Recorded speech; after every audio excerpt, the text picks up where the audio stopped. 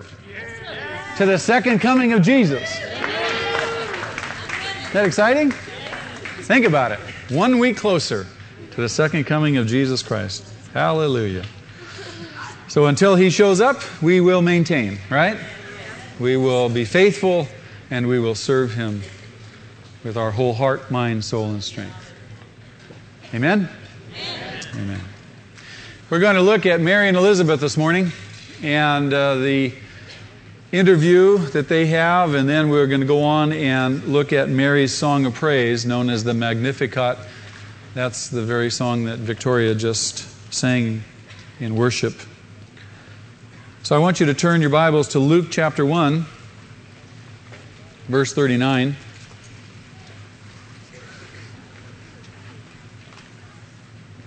If you were Mary, and the angel had just announced to you that you would become pregnant by the power of God, a miraculous event, that you would give birth to the Son of God,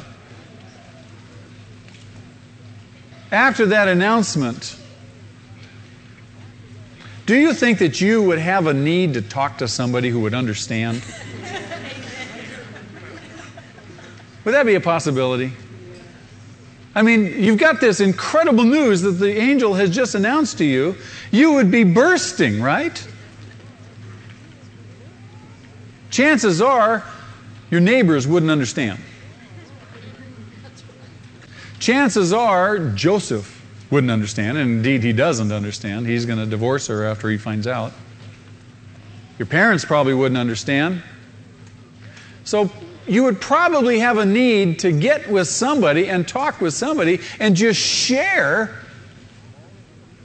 all that's in your heart, all that the angel had said. Now, Gabriel, when he announced this to Mary, we read that before, he also told Mary that her relative Elizabeth, who was well along in years and who had been barren, is in her 6th month herself. What better person to talk to than someone else who has experienced the miraculous working of God in their life? So where do you think Mary's going to go?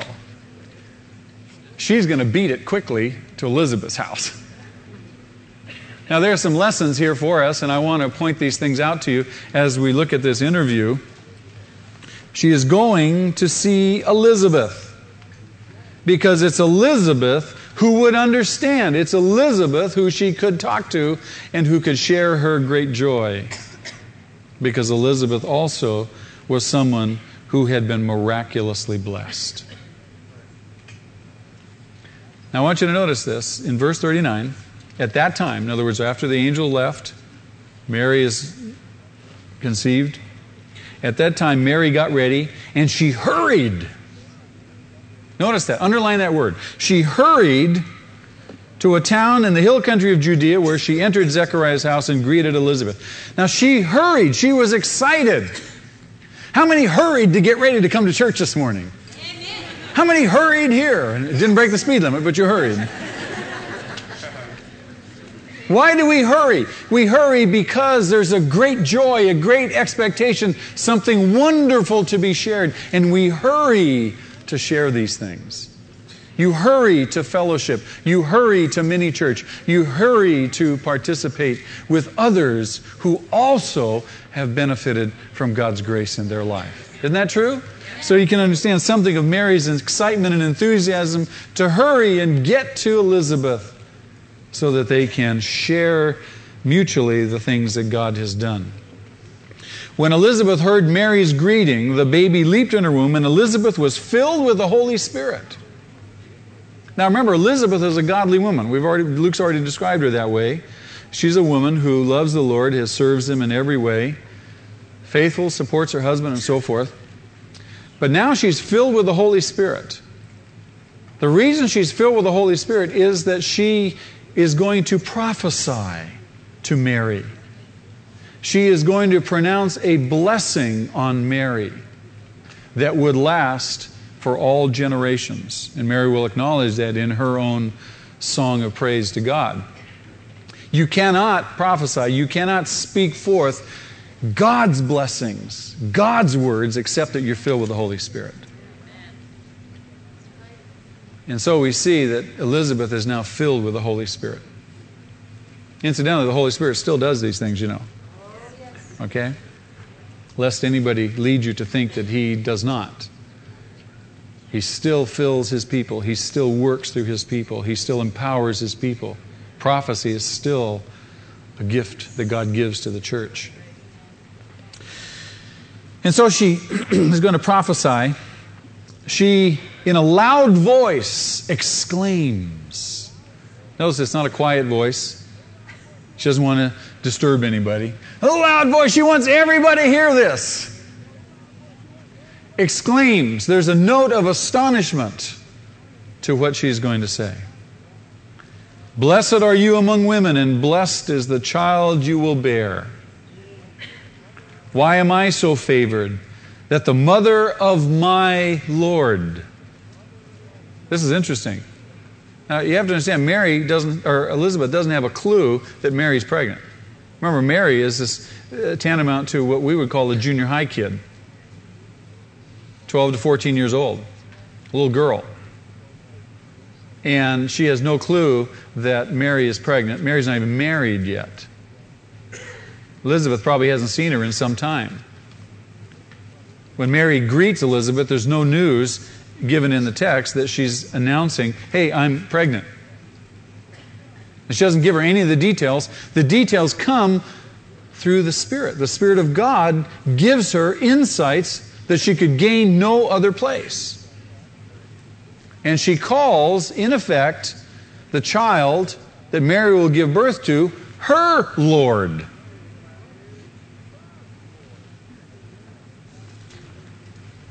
As soon as the sound of your greeting reached my ears, the baby in my womb leaped for joy. Because she who has believed that what the Lord has said to her will be accomplished. Blessed is the man, blessed is the woman who trusts in the Lord. Blessed is the person who believes God. And so Elizabeth pronounces a blessing. I want you to notice also something in this interaction between Elizabeth and Mary. If Elizabeth were not the godly woman that she was, if Elizabeth were not filled with the Holy Spirit, what do you suppose would be the normal human reaction and or response to the good news that Mary is going to give birth to Jesus? Think now, before you answer, think. When somebody else is blessed, jealousy, envy. There is no hint of jealousy, no hint of envy at all in Elizabeth's words to Mary. Rather, in fact, she joyfully and she wholeheartedly acknowledges that Mary is the recipient of an honor infinitely greater than that honor she has received. True? Now, that's not always the case, is it? If you read the letters that the Apostle Paul and Peter and John write to the churches, there's always caution there to guard against jealousy. Jealousy and envy have no place in the church. They have no place in the church. And the question we want to ask ourselves, given this example, are we jealous when others are blessed by God, or do we rejoice with them as Elizabeth rejoices with Mary? Is jealousy a part of our life? Do we look and we say, come on, God. I mean, Elizabeth doesn't say, God, I'm older and I've served you faithfully for years and years and years. I'm much more qualified. Would that not make sense? Sure.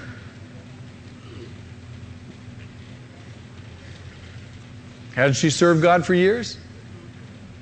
Yes. Remember, it was the hope of every Jewish family, every Jewish household, every Jewish husband and wife. It was their great hope that they would be the parents of the Messiah. Every household in Israel, that was their hope. They knew the Messiah would be born. They knew the Messiah would be a person from God to save Israel. And it was their hope that maybe they would be the parents. The great tragedy for Zechariah and Elizabeth, remember, was that they were advanced in age and they had no children. They were barren. So that effectively excluded them from that great hope. That only increased the tragedy of their barrenness. It wasn't just they couldn't have children. There was no hope for them to be the parents of the Messiah. And so now here comes Mary, this insignificant young maiden from Nazareth. There was a saying about Nazareth. Can anything good come out of Nazareth? And here she comes along, and she's in effect going to be the mother of the Messiah. And Elizabeth does not say, God should be me. No, but she very joyfully and very wholeheartedly blesses Mary, rejoices with her in the gift that God is going to bring through her. And that's the way it ought to be in the church, isn't it? If you read chapter 12 of Romans, and if you take roots with me, the fourth week we do chapter 12. Chapter 12 gives you insight into those things that are characteristic of a transformed life. If you become a Christian and God is transforming your life, then chapter 12, verses 3 to the end, are those things that are characteristic of that transformed life. One of those things is that we rejoice with those who rejoice. One of the things of a transformed life, a life that is more and more and more revealing Jesus Christ to the world, is that life is not envious, that life is not a jealous life. That when you see someone over here being blessed, you go, wow, that's great. God, oh, that's exciting. Let me rejoice with you.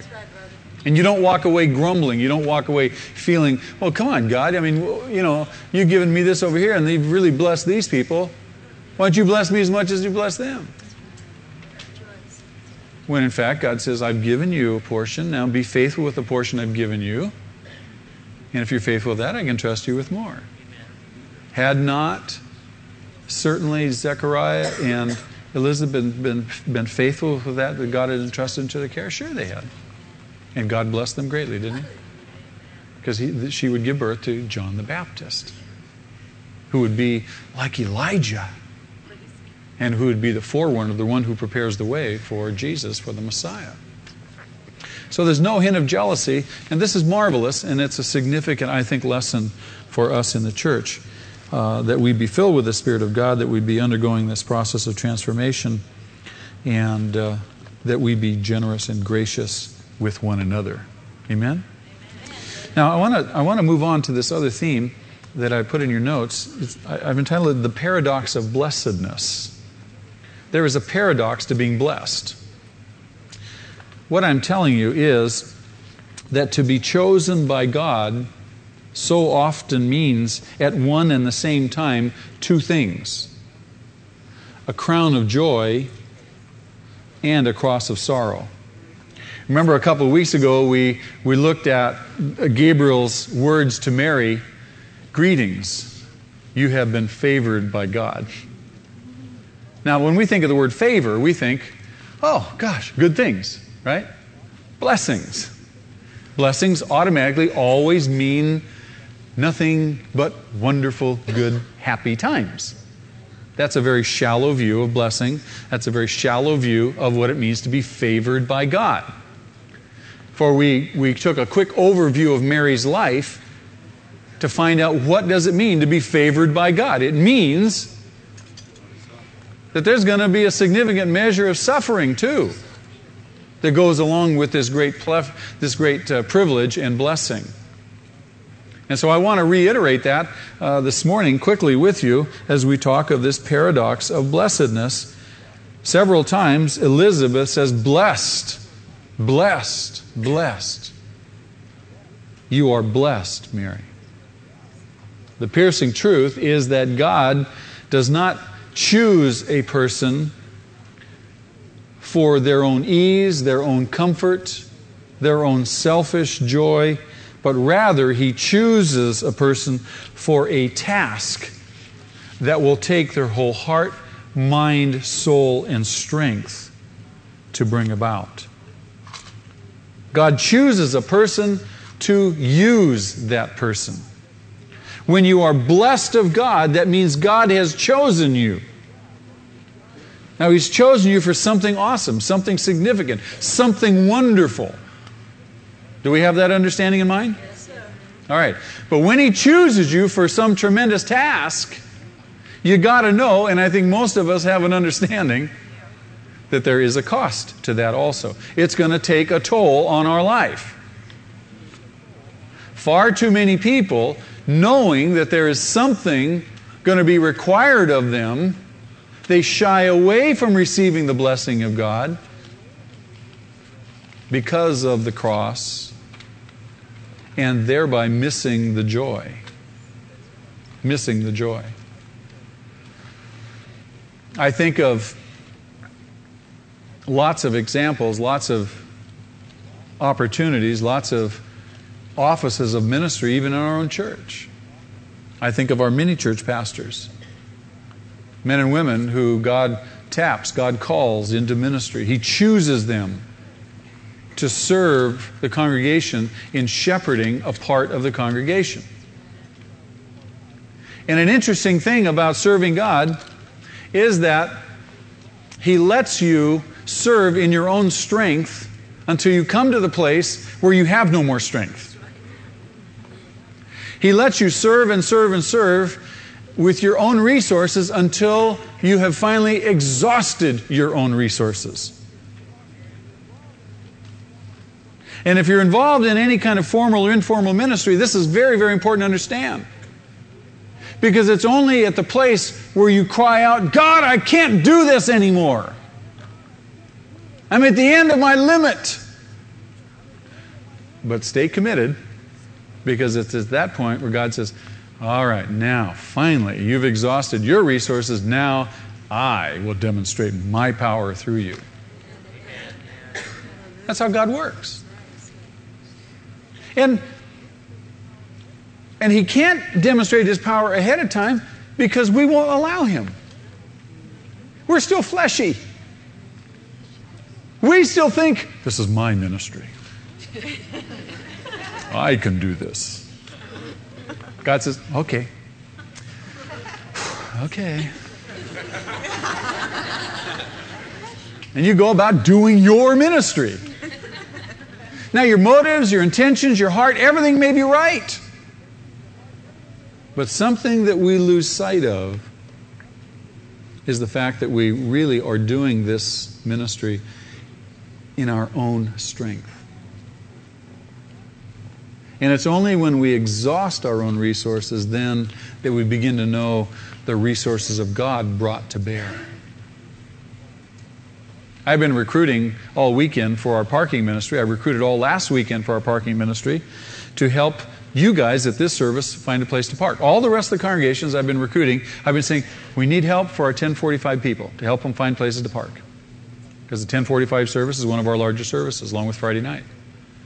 We need to help those people find a place to park. And all last week I recruited, and guess how many recruits I got? 2. 0. So I'm recruiting all this weekend. In fact, Marie Villana was back there to make sure I do recruit. Marie's in the wheelchair. I always tell her to straighten up, but she won't straighten up yet.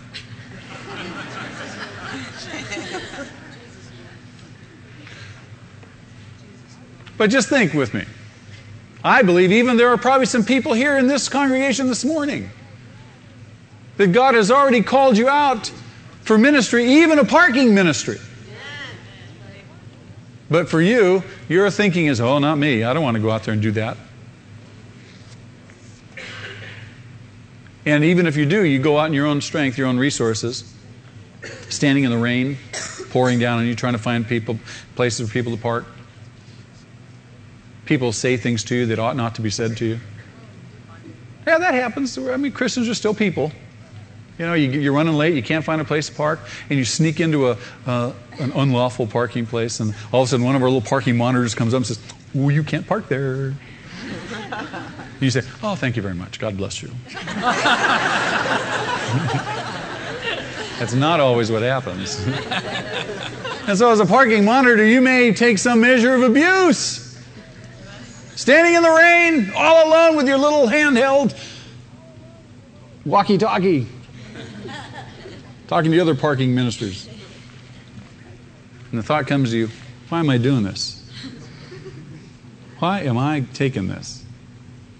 I could be in that nice warm auditorium. I could be fellowshipping. I could be hearing Zach preach.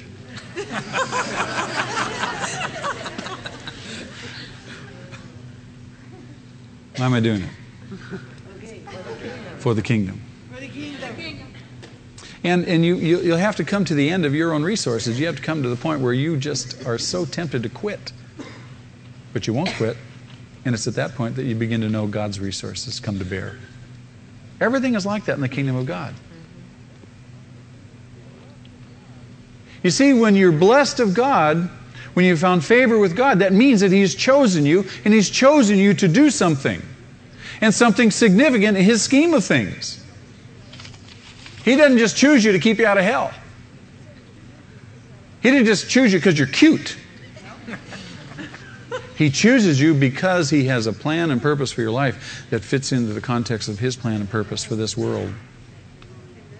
And it's very, very important. And it's a privilege. It's a blessing. But along with that, there's the flip side of the coin that there is going to be a measure of difficulty and sorrow and struggle to that blessing. See, if you understand that going in, if you know that going in and you know God's resources will come to bear, then it's much easier for you to engage the call. Does that make sense to you? Yeah. Makes sense to me. It helps me to remember that. And so there's a paradox to this idea of being blessed, and it's important for us to remember that. Now, Mary moves after Elizabeth's blessing. She begins now to praise the Lord. And she praises God for the kind of salvation that will be worked through the one that she will give birth to. Jesus comes to bring a salvation for all men that is wonderful, that is unlike anything human beings could ever conceive of themselves. And so she begins to praise Him for this salvation, the salvation that many people would not welcome. In Jesus' day, even in our own day, there are lots and lots of people who do not feel the need to be saved. For they have trusted in their position, they've trusted in their power, they've trusted in their wealth or some other external entity that gives them a measure of safety, a measure of security, which says in effect, I don't need Jesus. I'm okay. I've got it all together. I'm a self-made man. I don't need God. When in fact they do. But Mary, seeing what God is doing, having a vision for what God is doing, begins to praise Him. And the very first thing she praises Him for is her own salvation. Read her song with me. My soul glorifies the Lord. Now remember, this comes on the heels of Elizabeth saying, blessed are you, Mary. And Mary's response is, oh, my soul glorifies the Lord. She doesn't glorify in herself, she glorifies in the Lord. And my spirit rejoices in God, my Savior. Now that phrase, God my Savior, is vital to understand because there is a teaching in a major segment of Christendom today that says that Mary was without sin, that she was conceived immaculately. It's called the doctrine of the Immaculate Conception. That is categorically denied here by what she says, the words out of her own lips. The thinking behind that doctrine is in order for Mary to give birth to the Son of God, she herself would have to be without sin. No, not so. She acknowledges right here in this passage that she herself is in need of a Savior. Hence, she herself is a sinner. And so she praises God for her own salvation. When you and I praise God in your own personal quiet time, your own devotional time, one of the first things that you need to comes out of your mouth in terms of praising Him is say, God, thank you for saving me. Thank you for saving me. God, if there were nothing else, if you gave me no other thing, if you blessed me in no other way, you've already blessed me with the greatest blessing. You've saved me. We do not know. I do not have the words to convey. My mind cannot conceptualize that which He has saved us from. The words eternal damnation don't quite do it. Eternal suffering doesn't quite do it. The horrors of hell are unimaginable to you and I. We shut them out of our minds. We don't even want to think about them. We don't even want to conceptualize them because they are so terrible. God, thank you for saving me. Thank you for saving me. My spirit rejoices in God, my Savior. Next, she praises Him for choosing her. She goes on and says, for He has been mindful of the humble state of His servant. He has been mindful of the humble state of His servant. In the eyes of the world, Mary wasn't much. Junior high, a kid from Nazareth. Rather insignificant. She neither had power, position, rank, wealth. She had none of it. She was a simple inhabitant of Nazareth with no fame. No one knew her. She came out of the hill country. She was a hillbilly. Just a barefoot hillbilly girl. Country girl. That's all she was. A little country girl. Totally insignificant in the eyes of the world. The Bible teaches that God is not partial. God shows no partiality. In Romans chapter 2, verse 11, Paul writes, God is impartial. That is, He is not influenced. He is not influenced by a person's position, by a person's rank, by a person's wealth. He's not influenced by those things of this world that we are influenced by. But rather, in granting His favor, God looks upon the heart of a person, does He not? Isaiah says that God seeks a humble and contrite heart. If you read in 1 Corinthians chapter 1, verses 27 through 29, Paul is addressing some problems in the Corinthian church. And one of those problems was that these people were striving for position, striving for recognition, striving for saying, well, I was baptized by so-and-so, and I was a disciple of so-and-so. And there's same thing goes on today in the church. I'm a disciple of John Wimber, or I'm a disciple of Chuck Smith, or some great pastor. Aren't you glad that you don't have a great pastor that you're a disciple of? Someone who's obscure or not well known. He used to go shopping with me. People go, oh, aren't you that guy on TV? But Paul tells the Corinthians, he said, listen, you need to know something. God uses the weak things, the humble things, the insignificant things of this world. And He uses them to shame the wise and the mighty. What are some of the humble things that God used? Do you remember Aaron's rod back in Exodus? Just a stick. Did God use that stick in a powerful way? Absolutely. To part the Red Sea.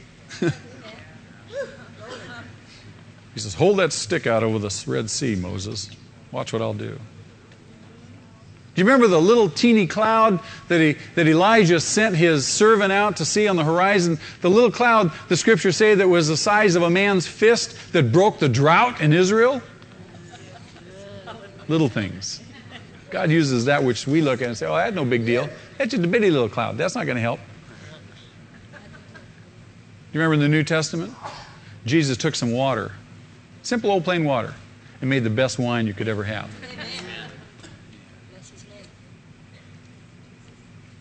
He took some little kid. They brought some little kid to him one day, and the kid had his little bitty lunch, a couple of fishes and some loaves. Jesus doesn't say, oh man, I can't do anything with this. Come on, guys. Give me something big to work with. No, Jesus says, oh, this will fit just fine. He takes those fish and loaves, he multiplies them. He can take that which is little, that which is insignificant, and he can make it much. And he fed the multitudes. He fed thousands of people. He can take your life and my life, that which is, in our estimation, in the estimation of the world, insignificant, and he can make much out of it. He can take our brokenness and our pain and our fears and our anxieties and our frustrations, our sinfulness, and he can miraculously transform it and make it something beautiful. The Apostle Paul says in that great verse in Romans chapter 8, verse 28, and we know that God works all things for our good. Why? Because we love him and have been called according to his purpose.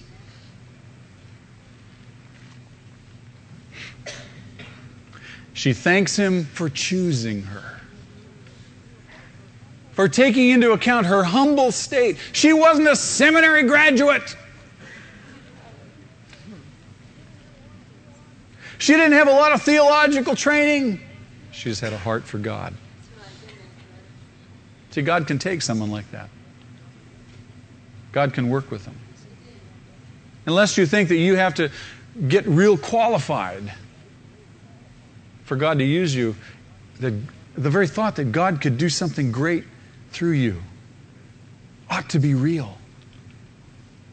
Ought to be exciting. That ought to be your hope. And at that point, you just be available to him, just as Mary was available. Lord, I don't know how you can use me, but I'm available. Open my eyes. Show me. And let him do it. Participate with him, as Mary does. She praises him for using her, the humble things. Now, from her thankfulness and her praise to him for what he has done for her, Mary turns now to contemplating God himself, and she dwells now on three things. See, when you're thanking God and praising God for what he's done for you, you can't help but now focus on him. And the three things that she focuses on are, first, his power, secondly, his holiness, thirdly, his mercy. And she says, all generations now will call me blessed, for the mighty one has done great things for me. The mighty one has done great things for me. She sees herself indeed as insignificant, as we have just said, but that doesn't matter. It doesn't matter. Why? Because the mighty one is at work. God is working out his purpose. It doesn't matter who you are. It just matters that you have a heart for him. And he'll do the rest. But God is not to be thought of only in terms of power. She reflects also on his name, and she says, holy is his name. Holy is his name. His name is holy because he is holy. The name is the reflection of the person, is it not? A person is known by his name, right? We say, what's in a name? What's in a name? Everything's in a name. When people come to you and they mention so-and-so's name or such and such a name, immediately in your mind comes an image, right? That name reflects. Some people, they mention their name and you say, oh, wonderful. Wonderful. And fond things come to mind about that person. But then they mention somebody else's name. You go, ugh, yuck. I mean, that name conjures up things, doesn't it? God says, I will not, in Exodus chapter 20, verse 7, he says, I will not hold anyone guiltless who misuses my name. What's he saying? To profane my name is to profane me. My name is holy because I am holy. And in effect, Mary is saying, God, you are holy. Your name is holy. You're perfect in every way. There's no flaw, no shifting shadow. You're not capricious or whimsical. I can trust you. You're holy. And she moves from focusing on His holiness to His mercy. She says He is merciful in every generation. His mercy is certain for those who, what? Those who what? Fear Him. Now, when she says the word fear, when that's used, does that mean that we should be shaking in our boots when we think about God? Close. I mean, close.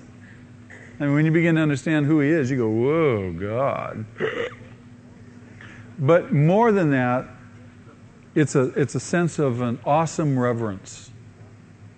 You revere Him. I mean, you know He's powerful. You know He's awesome. But you revere Him. Just as children revere their parents, they respect their parents, and they would think, I better not disobey. Not so much because I'll get punished or spanked. I better not disobey because I do not want to violate my parents' trust. Do we not aspire to that motivation as parents for our children?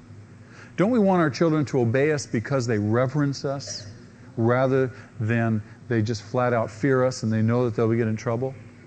Sure. Isn't it better to keep the law because the law is right and good and it ought to be kept rather than keeping it just out of fear because you get in trouble if you break it? Yeah, a lot of people think they repent when they've broken the law when in fact they're not really repenting, they're not experiencing a godly sorrow because they never had a reverence for that which was good in the first place.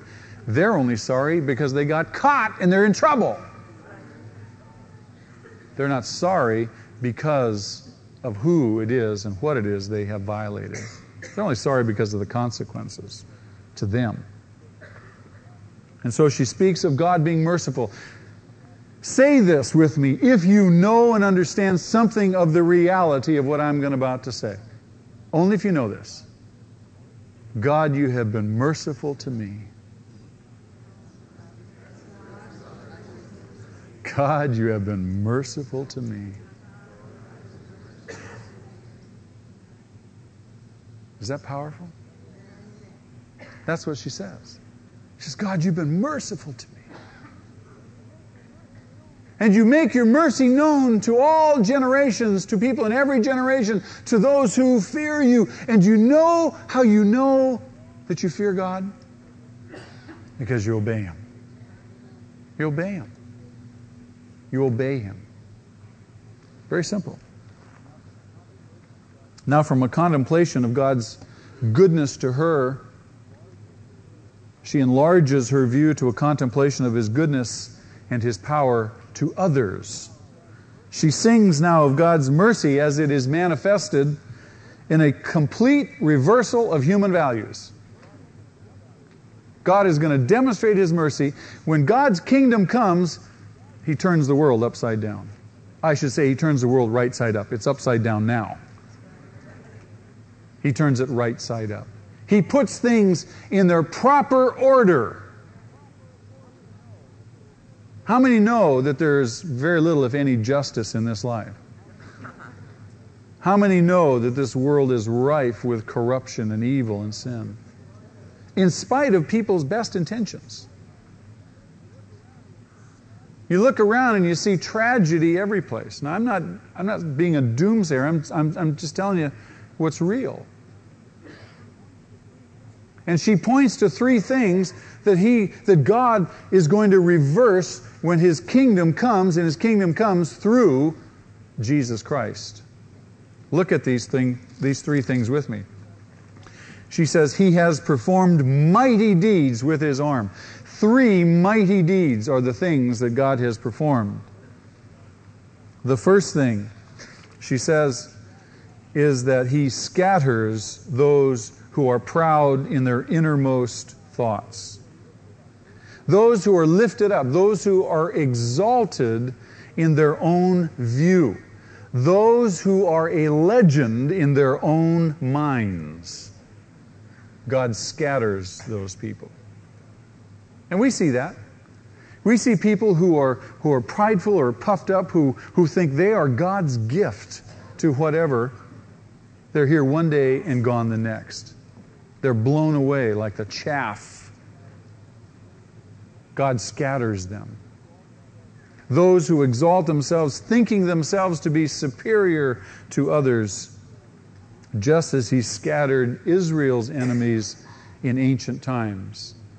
The great Assyrian Empire, one of the most powerful empires ever on the face of the earth. The Assyrian Empire, the time of Jonah. Jonah has to go confront them. What's left of the Assyrian Empire today is a few obscure Assyrian tribes in northern Iraq. That's all that's left.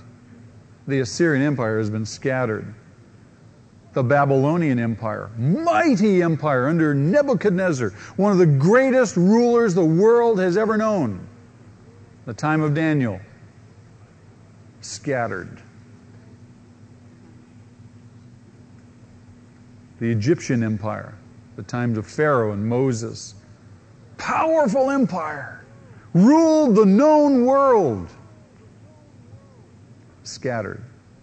Egypt today is a third rate, at best, a third-rate power. Scattered. She goes on and she says, in effect, that He lifts up who? The humble. Do you know that Christianity, think about this for a minute with me. Christianity is the death of pride. Get a hold of that.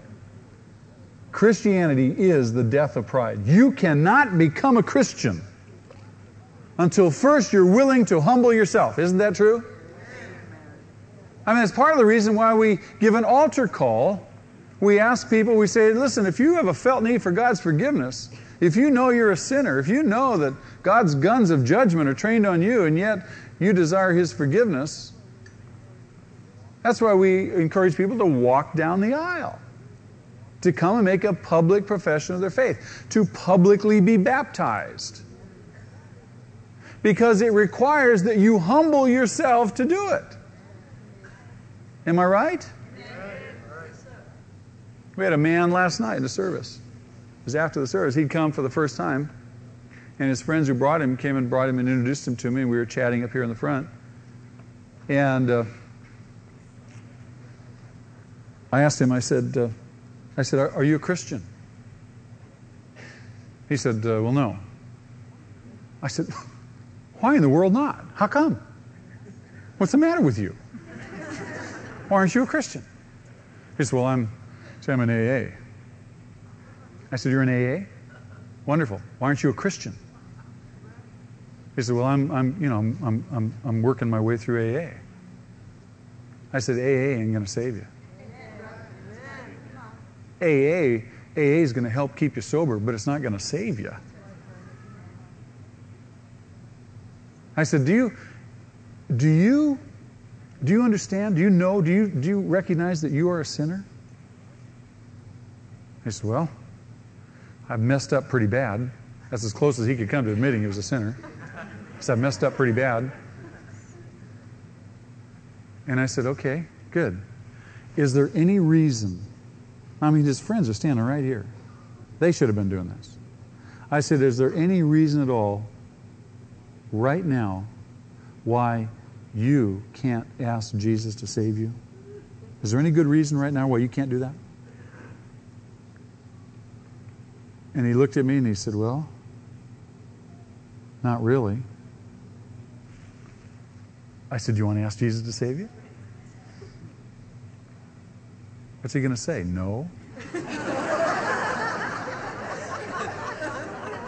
I mean, he could. But he said, well, yeah, I guess. So I turned to his friends. I said, take him in the prayer room. Pray with him. Pray with him. Lead him to Jesus. And they did. And afterwards, I was watching for when they would come out of the prayer room because we were here late last night. And as he came out of the prayer room with his friends, and he was just... Set free, brother. Set free. New life. Why? Because he was willing to humble himself and acknowledge. What does Luke chapter 9, verse 23 say? Don't even look it up. Somebody quote it for me real quickly. Who knows Luke 9:23? Come on, you guys should have this on your fingertips. Come on. Who's got it? Come on. Oh, good. All right. That's right. He was here Friday night. That's not fair. He's honest. He's truthful. That's right. He admitted he was here on Friday night. That's creditable, isn't it? Luke 9:23. Remember, Christianity is the death of pride. Jesus says, if you're going to be my disciple, if you're going to follow me, if you're going to be my student, I want you to go to the bookstore and I want you to get all the positive mental attitude books in the world and I want you to study them. If you're going to be my disciple, I want you to get all the self-esteem books and I want you to read them. I want you to build up your self-esteem because you've got to have high self-esteem to follow me. No? Well, why is the church doing all that? Why is the church immersed in studies of self-esteem, trying to feel better about ourselves? Why is the church reading all the PMA books? What does Jesus say? Deny yourself. You say, well, I'm going to get that for you, darling. There you go. You're welcome. Why are we so immersed in trying to feel good about ourselves? Why are we so immersed in trying to feel good about ourselves? That is only focusing on what? Self. And as long as you're focused on self, are you going to then do the next thing he says, pick up your cross?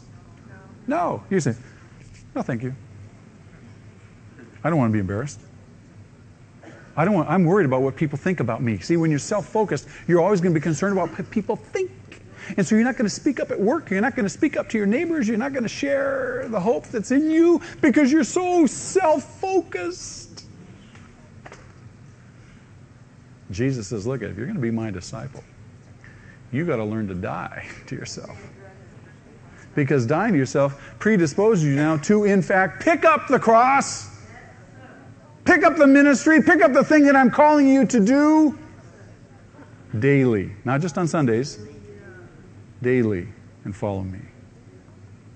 It's a life. It's a whole new life. It's a whole new life. And she praises God. She says, when this salvation comes, God is going to renew the whole system of values of mankind. And the first thing he's going to do is going to scatter the prideful. Going to scatter them. He's going to bring down the mighty and lift up the humble. He'll bring down the rulers and all those who strive for power. He's done that in Eastern Europe, hasn't he? I mean, man, he has taken away all of those people in Eastern Europe who've ruled as despots. Scattered them.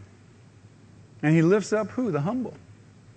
He gives the humble positions of authority and power. Jesus says it in another way. He says, if you would be great, then you must be a servant. The path to greatness in God's kingdom, in God's economy of things, is through serving people. I mean, our Constitution is based on that principle, isn't it? I mean, our government is based on the principle of for the people. Right? And yet, you would never know that from our big brother today, which is telling us what's good for us. Let the government tell us who should raise the children, because the parents are too stupid to raise their children. People are too stupid to take care of themselves. So we're going to have a massive welfare program to keep people down. Unbelievable. But God comes to bring man back his dignity, to renew man. If you want to be great, you got to be a servant. You got to be a servant. You got to know how to serve other people. And Jesus was the model. You got to learn how to get down and wash people's feet. You got to learn how to wash people's feet. Get down there and wash those stinky feet. Ugh, stinky feet. Wash the feet of people who are even going to betray you. And you know ahead of time they're going to betray you. Serve even those people. He brings about even an economic revolution, for she says and praises him that he has filled the hungry with good deeds, with good things, but has sent the rich away empty. In 1 John chapter 3, John says to the church, he says, if you have the world's goods and you see a brother in need and you don't do anything to meet that need and you have the resources to do it, how can the love of God be in you? How can you call yourself a Christian? And so Jesus, when he comes, he brings a whole new economy. An ungodly or a godless economy is an economy in which people acquire just to have. But in a godly economy, people acquire and acquire and acquire not to have, but to give. And the more faithful we are with giving, God just looks down and says, man, I've got a willing heart there. I've got a vessel I can pour increased resources through. I've got a trustworthy person. I can do mighty things through that person. And Mary praises him for the mighty deeds, the mighty things that he does. Lastly, she praises God because he remembers his people. Isn't it nice that God remembers us? The idea is he never forgets us. The idea is that he is true to his word, he is true to his promises, he is true to his purpose. So when you've embarked on a journey with the Lord and you're serving him and it gets difficult, it gets hard, and the enemy comes and blows in your ear and says, see, God's forgotten you, he's left you all out here stranded by yourself. You say, no, he hasn't. God knows exactly where I am. I can trust in him. In all things, he's working for my good. I can take comfort because I know that my God remembers me. No matter your circumstance, if you're a blood-bought, born-again, spirit-filled child of God, he remembers you. He remembers you. Thank you, God, for remembering me. Thank you, God, for saving me. Thank you, God, for choosing me. Thank you for the great hope that you've given me. Thank you for your might and power in my life. Thank you, God, that you are holy. Thank you for your mercy to me.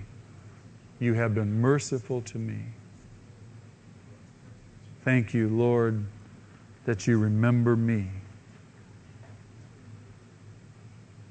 Now, some of you may be in a position this morning where you find yourself, you've trusted in other things of life. Trusted in wealth, education, power, position, but you've never trusted in Jesus Christ. If you were to look honestly at your life, if you were to be intellectually honest with yourself, examine your life, you'd have to say, I am a sinner. I have messed up. I have broken the Ten Commandments. I have violated God's law. I am guilty. That's the reality for every single human being.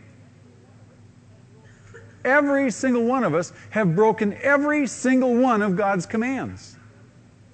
Not just one, not just two, every single one.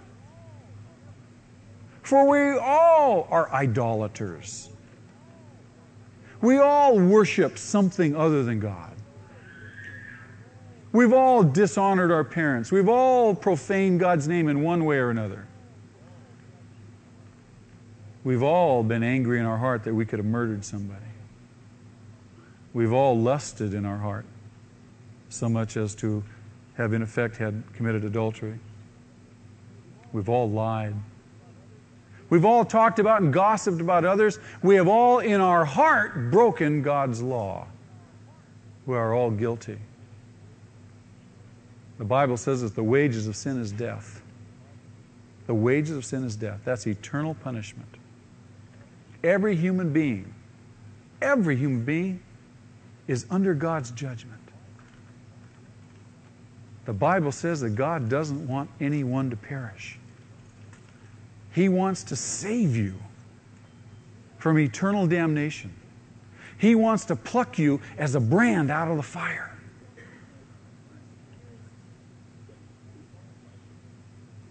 And you can't qualify for it. You can't do enough good works to counterbalance the bad things. You can't do it. God doesn't grade on the curve. But He has made a way possible. And that way possible is through Jesus Christ. Jesus Christ. 1900 years ago, He died on a cross outside of Jerusalem. He died in your place and my place. He was the perfect, vicarious sacrifice, the victim who took my sin and your sin and my punishment and your punishment upon Himself. And He's here today. He's here today, and He's saying, "Come to me. Come to me. You who are weary and heavy burdened, come to me, and I will give you rest. I'll give you forgiveness. I'll cleanse you from your sin. I'll relieve you from your guilt, because from that guilt and that repressed guilt comes our fears and our anxieties, the things that plague us."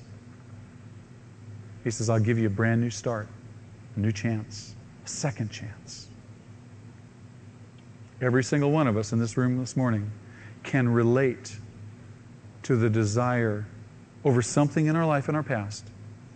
If I could just have a second chance. God's going to give you that second chance this morning.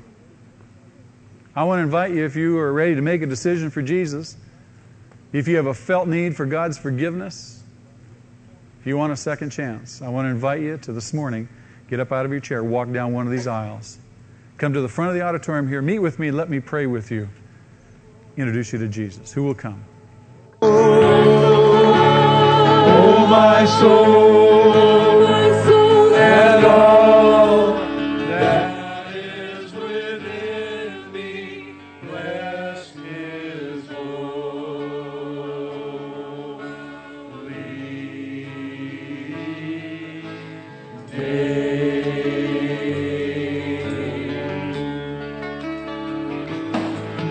Oh, bless the Lord.